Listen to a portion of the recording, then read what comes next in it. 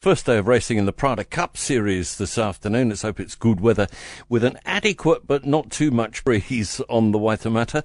America's Cup commentator Pete Montgomery is with us, king of the oceans and the voice of yachting. Good morning, PJ. How are you?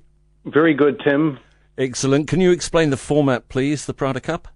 Yes, well, the first stage of the Prada Cup is over 4 rounds, each of 3 races, starting today, and the challenger with the highest score at the end of the round robin goes directly to the Prada Cup final, and then the remaining 2 challengers have to race each other in the semi-final. So in this semi-final series, that means 2 will race 3, and that starts Friday 29.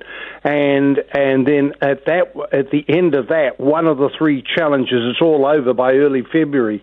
After the thousands of hours and all the money gone in, it's over very quickly. And then the Prada Cup final between the 2 top challengers, number 1 and whoever wins the semi-final, starts on Saturday 13th February. And whoever's left standing goes for the big day 1 of the match on the 6th of March up against Team New Zealand. All eyes on Ineos Team UK. Do you think they're going to be better? Well, they've made a lot of changes, but so have the other 2 challengers. When Ben Ainsley made the point of what he had done, there was a little bit of chuckling and some smirking among some of them, but the others have made some changes as well. In your introduction, you talked about the breeze. My sense is that Ben Ainsley would like it closer, a bit more weight of breeze rather than... I mean, if it gets up to 15 knots, then I think Ineos could be pretty comfortable, but if it was just a fraction more, they would be even better.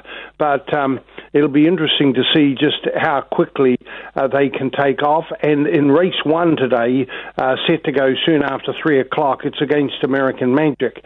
And then, assuming the breeze will get a little bit stronger after that, then Ineos is up against Luna Rossa. So with the breeze forecast to be lighter on Saturday and Sunday, this will be Ineos' best chance to show whether they're on the pace or not. So it sounds pretty exciting. Team New Zealand will be watching closely, I'll bet. Oh, definitely, absolutely. On 2 separate things. One, they'll have people out on the water, but also they'll be able to look at the television coverage with all the data coming off as well, and that'll give them an indication.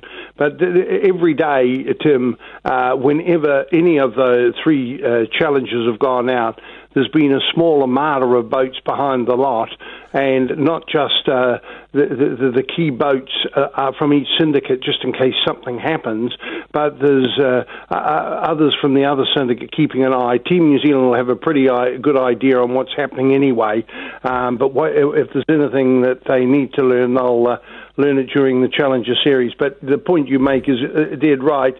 It's good this is finally getting underway rather than all the talk on shore we've had for too long.